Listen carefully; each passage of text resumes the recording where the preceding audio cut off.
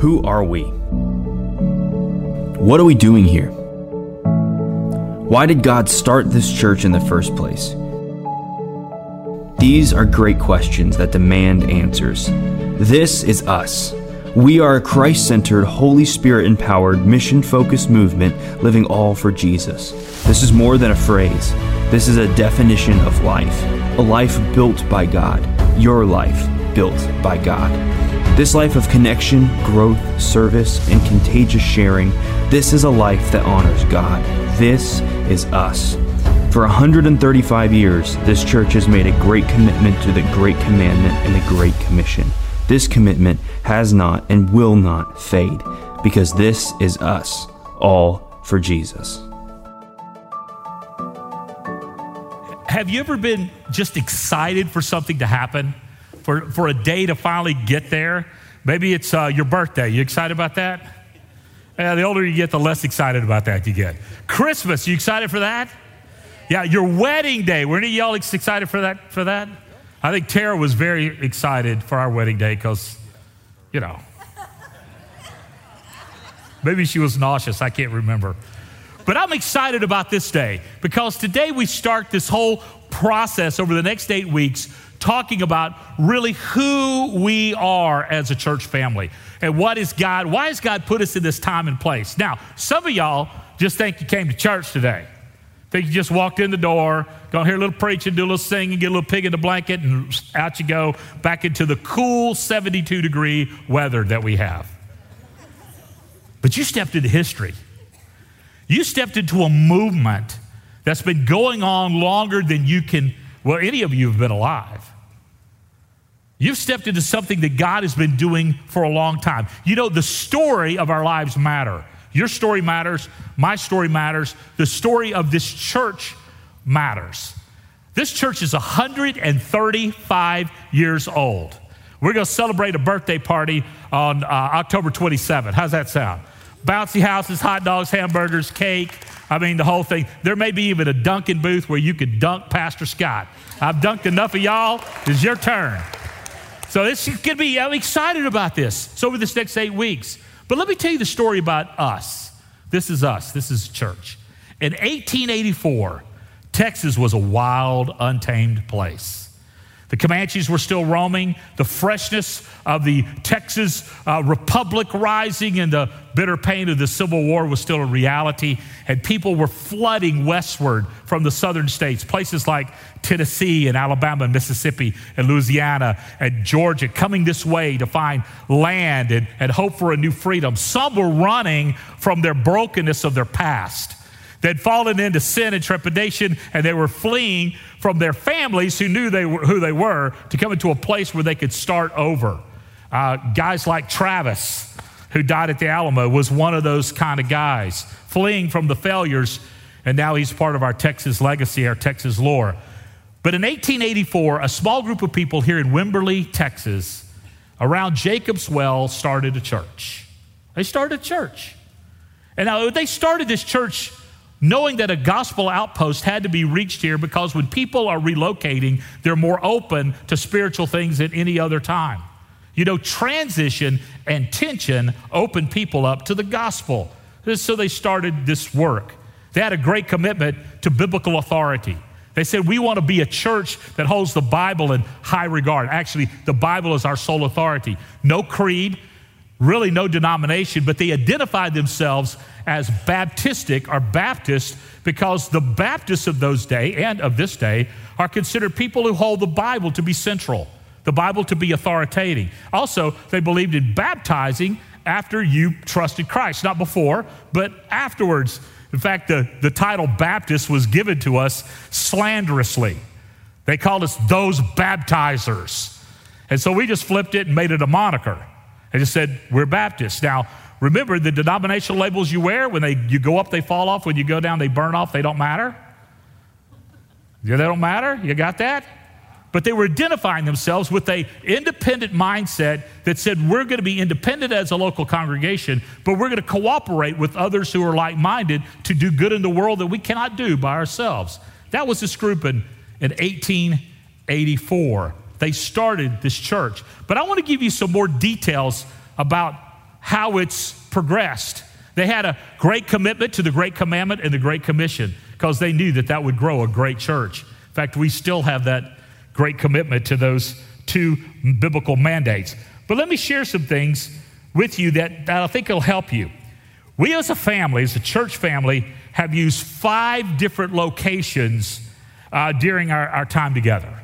We have never identified ourselves by a building or land or a location. We always identified ourselves as a family. Did y'all know that? 5 locations. This is the last of 5, and we sit on 32 acres of land here in the heart of the hill country, that even us having this land is a miracle of God. A miracle of God.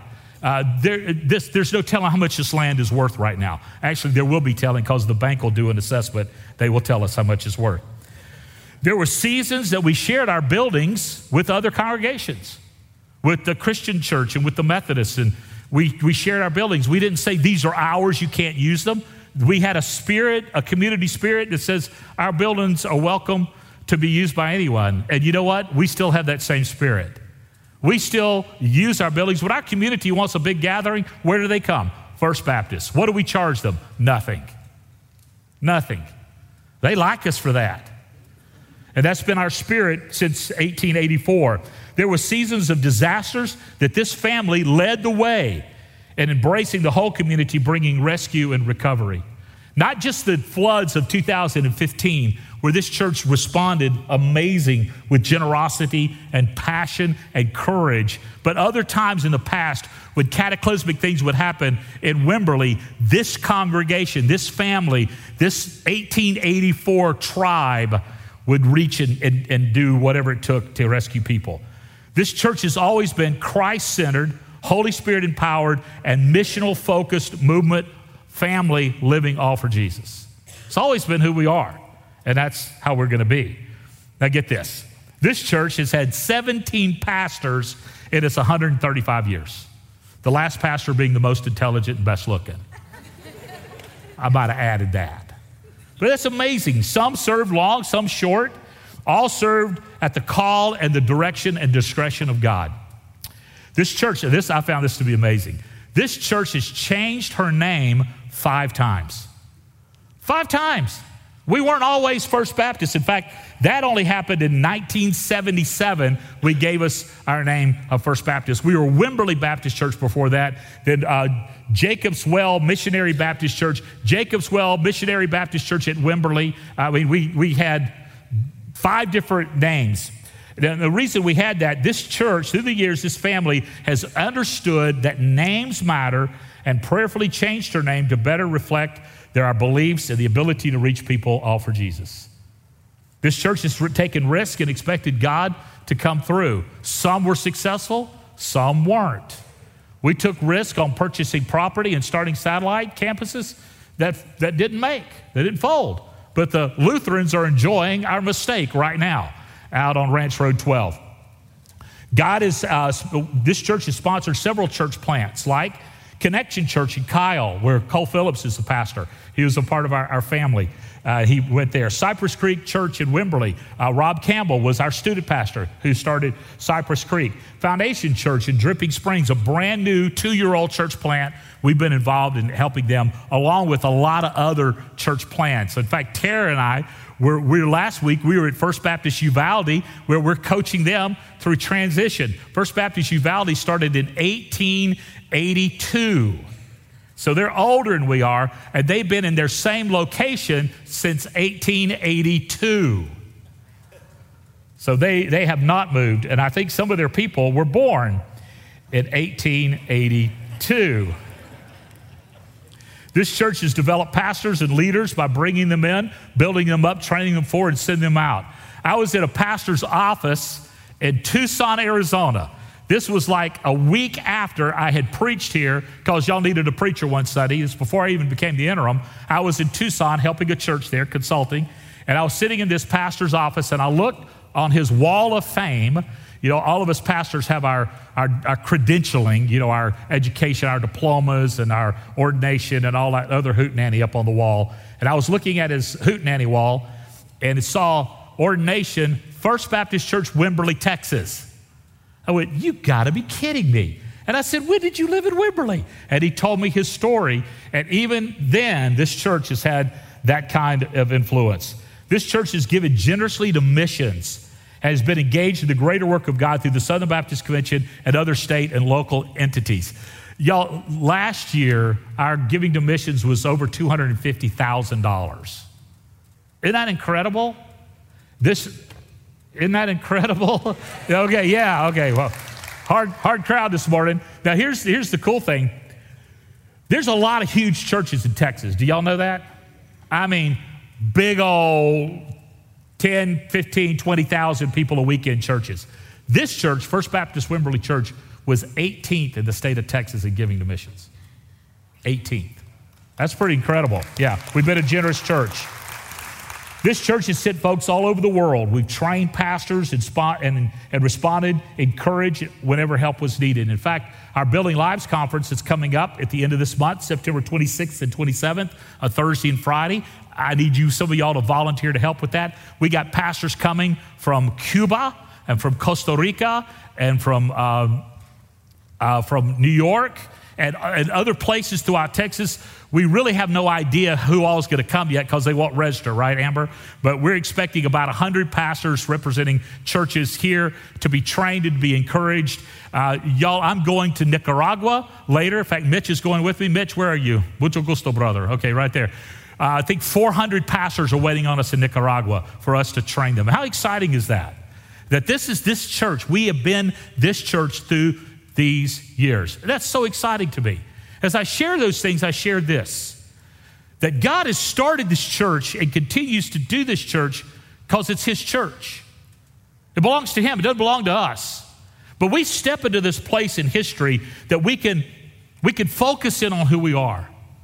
Over the next 8 weeks, we're going to really discover who we really are. And here's some requests of you. Don't miss a weekend. If you're not going to physically be here, join us online. You can go to our Facebook Live page and join us online and watch, or you could download our messages off our website. That you could be a part of everything that's going on. Get in a group while you're here. If you say, well, Scott, I don't have a group and I don't have time, find 2 or 3 people and just watch the videos we provide for you off our website and click on that button and get all our resources. Spend time with the Lord. We provided devotional reading for you during this series. Harvest all these things. Don't miss an opportunity so we can have a robust experience of what God is doing in and for and through us. And then y'all, at the end of 8 weeks, we're going to have an opportunity to pledge to give to provide space for future generations. Space for our kids, space for students, parking. Lord knows we need parking, right? Y'all know we need parking, right? Some of y'all parked in the back 40, you brought the mule train in. Yeah, that's 1884 for you. But this is an opportunity for us to really expand and exceed what God wants us to do. So lean into this, because why? This is us. This is who we are. This is what we're about. Now, this morning, I want to share with you perhaps one of my favorite Psalms, Psalm 103. I used to hear my grandparents quote Psalm 103 when I was a little kid. And I want to take you through that passage to show you who we really are in God's sight. You think that's going to be helpful? That's 5 of you. That's so exciting. You think that's going to be helpful? Yeah. Let's pray. Father, thank you for what you want to say to us this morning. And I pray that you'll speak through me, that it'll not be my thoughts or my words or my opinion, but your truth that sets us free. Thank you for what you're going to do. And I pray this in your name. Amen. Now go ahead and take out your stuff that you could write on, your notes you could write on. I do want to thank Wyatt Warren for preaching for us last week while we were gone. Thanks, Wyatt, for what he does. I will say this, I listened to Wyatt's sermon. I am Scott Weatherford. I have my shirt untucked and I do not have socks on, okay? And some of y'all recognize that he started taunting me that way. And some of y'all will really care less about my socks. But anyway, there it is. Let me look for you. Let me look at this passage and let me speak to your hearts out of it. This is look at what God does for us. Psalm 103, look at what God does for us. Let me read Psalm 103:1. Let all that I am praise the Lord. Bless the Lord, oh my soul, oh my soul. Bless the Lord. I will praise the Lord with my whole heart. I will praise his holy name. Let all that I am praise the Lord. May I never forget all the good things he does for me. You know what? I have a tendency, instead of looking at all the good thing God does for me, to looking at all the good things I want God to do for me. Aren't y'all the same? Sometimes you find you're praying and what you're doing is you're kind of making almost a Christmas wish list for God. God, I need you to do this. God, I need you to do that. But what God wants you to do, he wants you to shift your focus off what your need is to what he is. I heard a pastor say this: we're so often seeking God's hand that we don't seek his face. We're wanting what God can do for us instead of who God is. And so when I bless the Lord, when I praise him, I shift my focus. Do you know the older you get, the more you have a tendency to become inward focused and selfish? And you start worrying about yourself and you start focusing on yourself. And the older you get, now if you start off as a young selfish person, you're really going to be selfish when you get older. But if you start now to look outward and to say, I'm going to bless the Lord, I'm going to look at him, and I'm not going to consider what I need, I'm going to consider what God wants for me. And I'm going to start living my life in a bigger scope. Instead of my personal need, I will live for the needs of God. And you know what God's word says? I've never seen the righteous forsaken nor God's seed beg for bread. That when you focus on me, I'm going to take care of you. I'm going to make sure your needs are met. I'm going to make sure your belly is full and your heart is happy and your relationships are rich when you focus on me. But when you focus on you, you're going to get what you focus on. If you focus on you, you're going to get a cesspool of selfishness. When you focus on God, you get a fountain of life. And I'm not going to forget what you've done for me. And I shift my focus. And I started thinking about this week. And as I was writing this talk, I wrote it on Monday.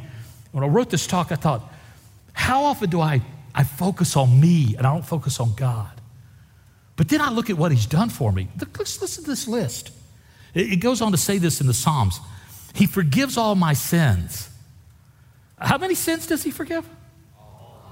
That's going to take God a while for some of y'all, isn't it? Yeah, I'm good at sinning. How about you? I'm a sin expert. How about you? Yeah. Look at your neighbor and tell him, you're just a sinner. Will you just go ahead and say that to him? You can say right back at you, Jack. You are too. Yeah. But you know what God loves to do? God loves to turn sinners into saints. And he does that by forgiving all of our sins. He heals all our diseases. I got some dear friends that were just diagnosed with cancer. But I'll tell you something. Cancer is not your definition. God is your definition. Cancer is temporary. When you die and you go be with Jesus, you ain't got cancer no more, and you're more alive than you've ever been. Death, where's your victory? Oh, grave, where's your sting? It's been swallowed up in the cause in Christ. Death is not our enemy. Death is a sweet release. Now listen to this, okay? The goal of this life is not heaven. The goal of this life is to live all for Jesus. The reward is heaven. It's heaven. I got a diagnosis this week that I didn't like. I went to see the eye doctor, and because I'm having trouble seeing out of my right eye, and he says, you have no vision in your right eye. All you can see is fuzzy colors. If I close my eyes, some of y'all are Miss America and Mr. Universe because it's fuzzy. And so, but he's going to fix it. But here's the deal. One day, I'm not going to need a doctor because I'll be with King Jesus and I will see forever. See forever. And that's the victory that Christ promises us. He heals all our diseases. He redeems us from death. Oh, my. The last few months, I've buried some very good friends of mine. And because I know that they belong to Jesus, death has been swallowed up in victory. One day, Tara will lay me in the arms of Jesus. Or I will lay her in the arms of Jesus. Monday, we had off after I wrote my sermon. I took Tara to the movies, and before the movie started, I just had a moment of inspiration. I wrote a poem. And in this poem, I said, one day, my voice will be silent. One day. But my voice doesn't belong to me. It belongs to Jesus. And that voice will go on and on and on because it came from him all along. I may share that in my shout out this week with you. He redeems me from death. I have nothing to fear. He crowns me with tender mercies. I love this. He crowns me. You know what that means? He literally takes tender mercy and he puts it on my head.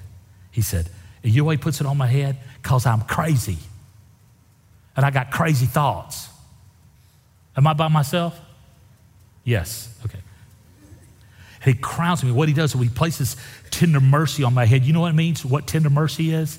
Tender mercy is love that is unending and mercy that extends beyond myself to 1,000 generations. He crowns, he puts it on my head. He said, now wear that. Put that in your mind. Put that on your head. I will crown you with tender mercy. That's what I'm going to do for you. Wow. He fills my life with good things. With good things. Friday night, I ate dinner at a restaurant that I do not like. I ate food that I normally would not eat. Do you know why? Because my life was filled with good things called Lily and Ivy. And when you got grandkids, you'll eat a Happy Meal and be happy. And the truth is, okay, good things. What are the good things of my life? Man, that caused me to do some inventory. And I came up with a list. Tara, boy, she's a good thing. Friendships I have with you guys, it's a good thing. I stood on my back porch and I looked out over the hill country. I said, this is a good thing. Good thing. I wiped my brow in 105-degree temperature and said, this ain't such a good thing. But fall is coming, that blessed one day. And then it's gone. But I think about my kids and my grandkids and just good things, and you guys, just good things. And I realize that things aren't things. Things are people. God has filled my life with good people and good things. Now, I will say Kelly Evers Barbecue at Creekside Cookers is a good thing, but he fills my belly with good things. But you think about that and do the inventory of your life. This is what God has done for you, but it gets better. It gets better. Let me go on. He corrects my wrongs. He corrects my wrongs.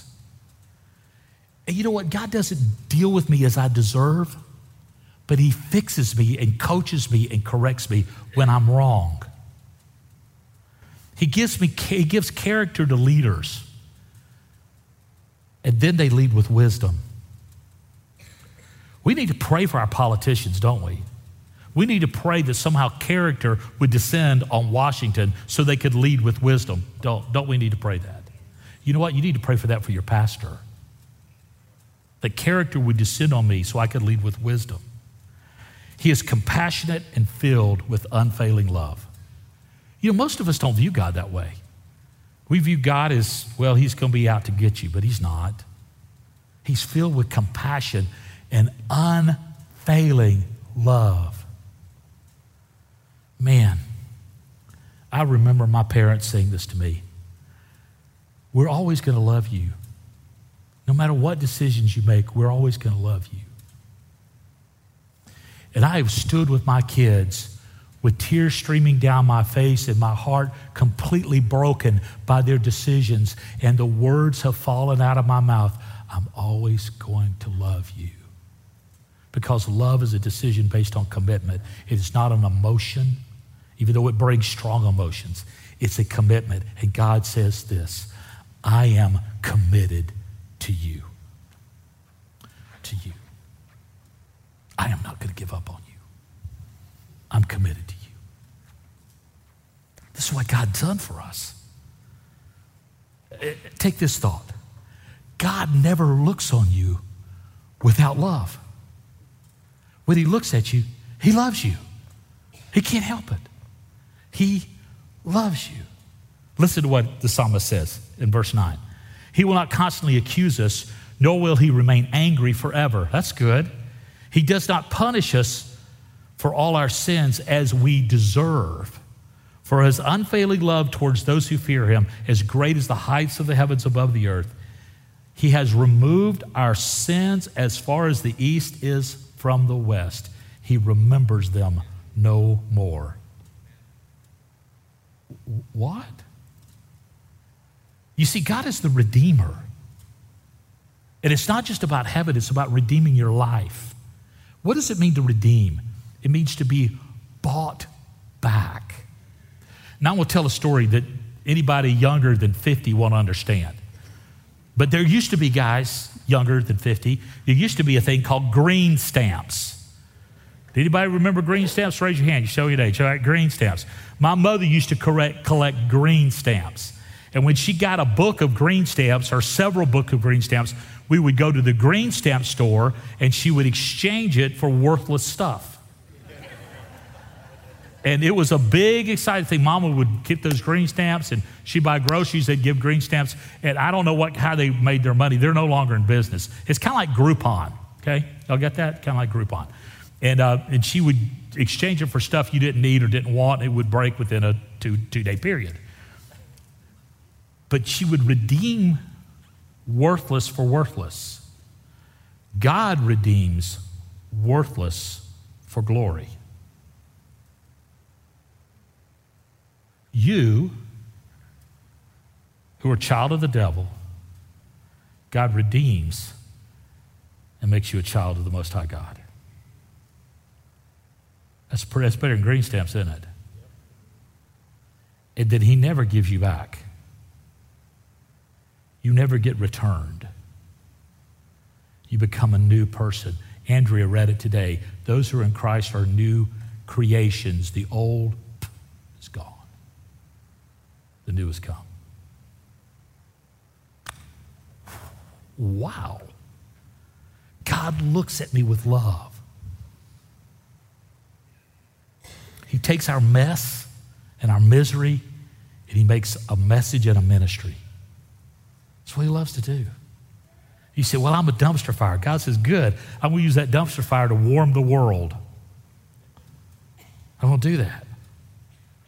Well, I'm in misery. Great. Let's leverage all of that. Let's get all the goody out of misery so that when you minister with effectiveness because you got the stain of misery. And I'm going to dye your heart so I can use your heart. Wow. He does not accuse us. Do you know Satan's the accuser?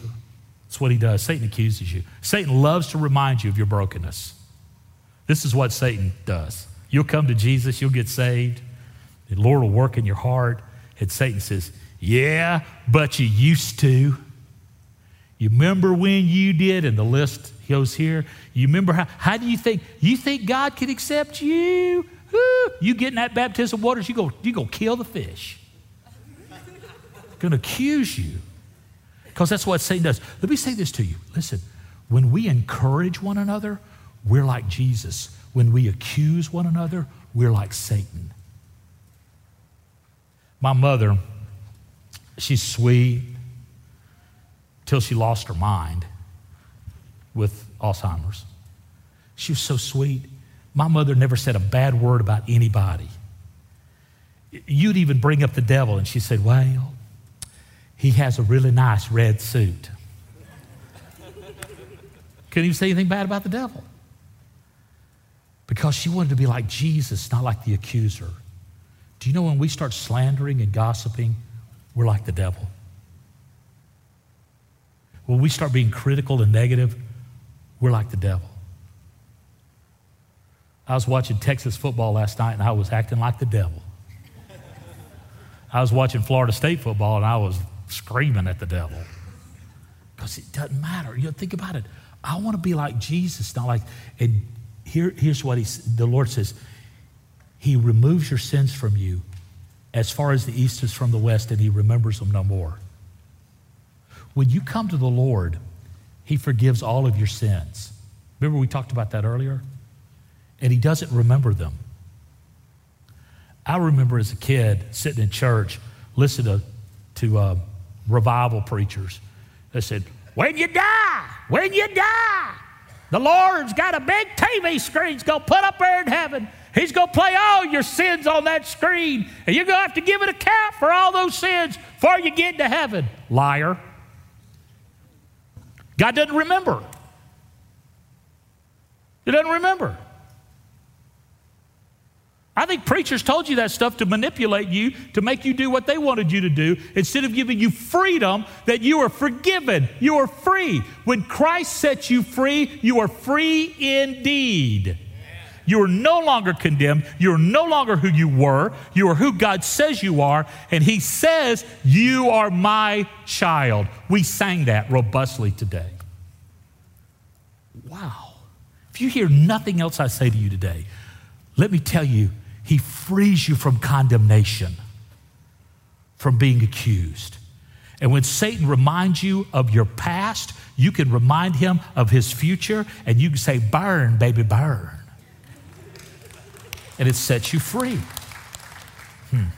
Now, as we move forward to live in the power of the Holy Spirit, and we move forward as a church, I guarantee we're going to get accused. We're going to get attacked. We're going to get criticized. So what? So what? I have a dear friend of mine who's a pastor in Southern California. He's lived all for Jesus his whole life, and he gets attacked all the time. You know what I say to his attackers? Shut your pie hole. This guy's living all for Jesus. You know, he never attacks anyone because he wants to be like Christ, not like Satan. Your family will be attacked. The attacks will come from inside our family and outside our family. But you know what? If we're living all for Jesus, let's do this. Let's give them something to talk about. Talk about love. All for Jesus. Right? Y'all didn't know I was going to sing today, did you? It might get better. You see, there's no karma for a believer, only mercy. You don't get what you deserve, you get mercy. You get mercy. Get mercy. Understanding means, yeah, okay, I get it. Grace means, yeah, we're going to forgive you. Mercy means I'm going to give you everything.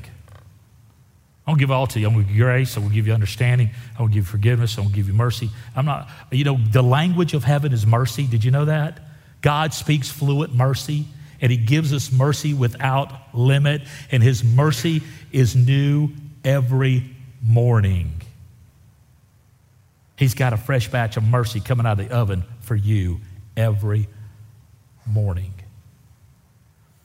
I can live then in the reality of being forgiven, and we can live in the reality of being forgiven.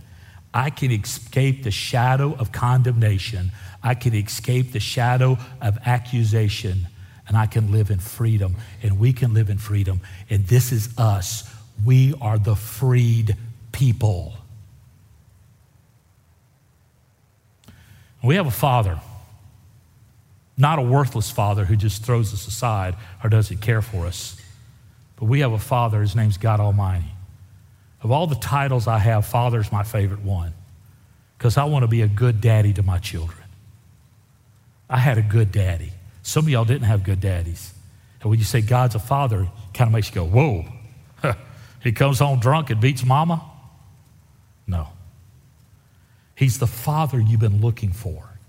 He's the Father who loves you. The Lord is like a father to his children, tender and compassionate to those who fear him. He knows how weak we are. He gets it. He remembers we're only dust. He made us. He knows we're just dust. He knows we're not superhuman. He knows we need him. We're not immortal until he changes us, and then we are immortal, and he loves us. I love this. Tender and compassionate. Most people don't view daddies that way, but that's what God says a daddy ought to be, tender and compassionate, because that's how he is. Tender and compassionate. We don't see God as that way, but that's the way he is. Tender and compassionate. And he remembers we're dust. Here's the last thought. He never gives up on you. He'll never give up on you. Our days on earth are like grass. Like wildflowers, we bloom and die. The wind blows and we're gone as though we've never been here. But the love of the Lord remains forever with those who fear him. His salvation extends to the children's children of those who are faithful to his covenant, of those who obey his commands. How can I be faithful to his covenant? By giving your life to Christ, who is the new covenant. By saying, Jesus, I'm yours. How can I keep his commands? By saying, Jesus, I'm yours. By having a salvation experience that changes me from who I am now to who God says I am. Becoming a child of the Most High God. By intentionally giving him my life. And by this church intentionally giving ourselves to him, we become who he says we are. And this is us, the redeemed of the Lord. Let the redeemed of the Lord say so. Wow. We have a short shelf life. I heard a country song the other day that said, we ain't here for a long time, but we're here for a good time. Did y'all hear that? And I think their definition of good time is a little different from the Lord's definition of good time. I don't think honky-tonk and whoremongering is part of having a good time. Just saying. But we are here for a God time. A God time. We have a love that extends to eternity and a legacy that extends beyond us. In 1884, I guarantee those folks did not think that in 2019, a group of people would be gathered here to worship King Jesus, but they lived in such a way that they would see that day. And 135 years from now, if the Lord tarries, there'll be a group of people, may not be in this room, may not be in this location, may have a different name, but they will be worshiping King Jesus if the Lord has not come back. Because this nation may fail. IBM may fail. Google may fail. Facebook may fail. But the Lord's church will never fail. Period. And that's what you're a part of. This is us. So will we live in such a way that the gospel is extended? Will we give in such a way in this season of committing financially to add space and parking?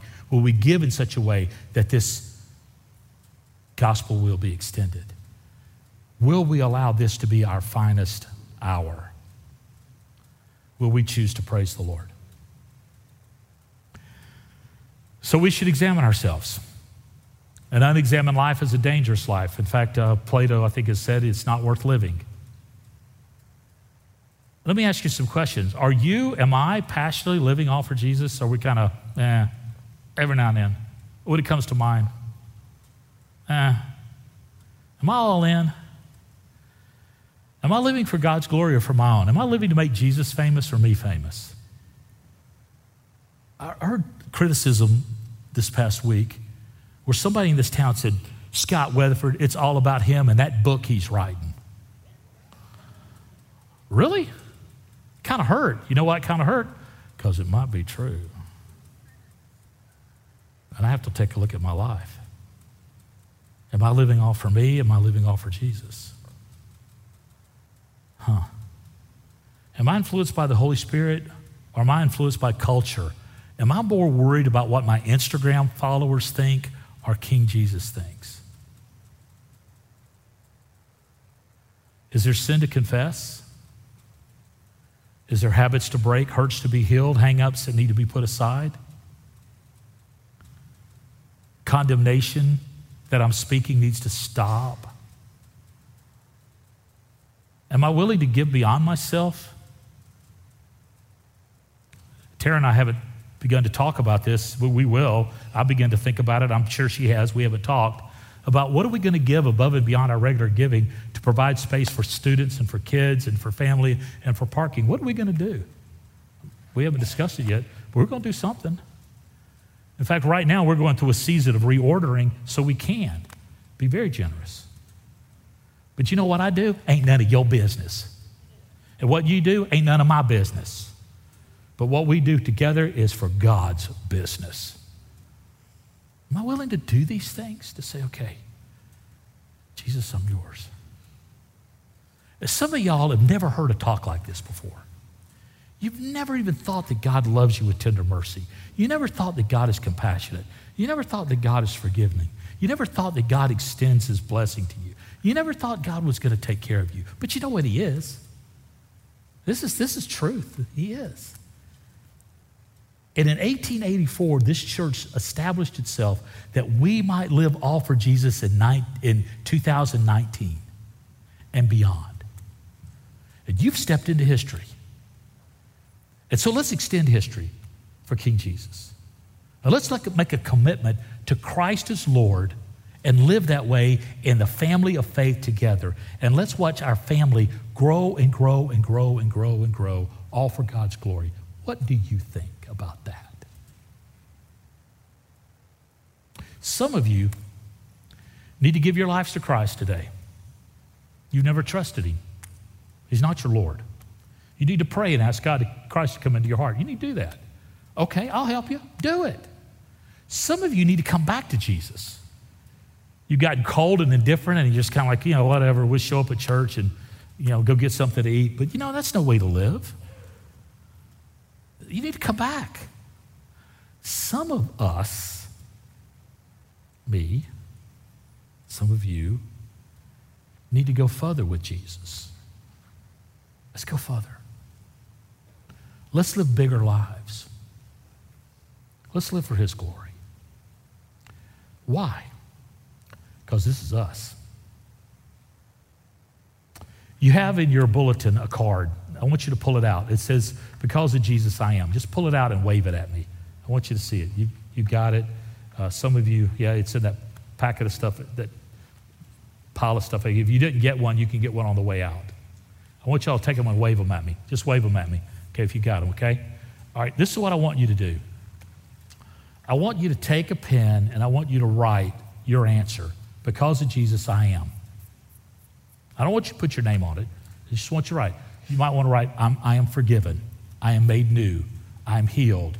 I am set free. Some of y'all are very verbose. You might want to write front and back. That's fine. Just write that. And outside as you go out, there are pegboards I want you just to hang your statements on. Because I want everyone to enjoy what Jesus is doing in all of us. And we're going to leave them up. And we'll give you a chance to read them and look at, because of Jesus, I am. And we're going to save those. So we're going to do something with them. I don't know what we're going to do yet, but we're going to do something with them artistically.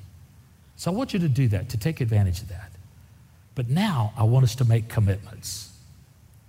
Spiritually, personal, corporate commitments that change us.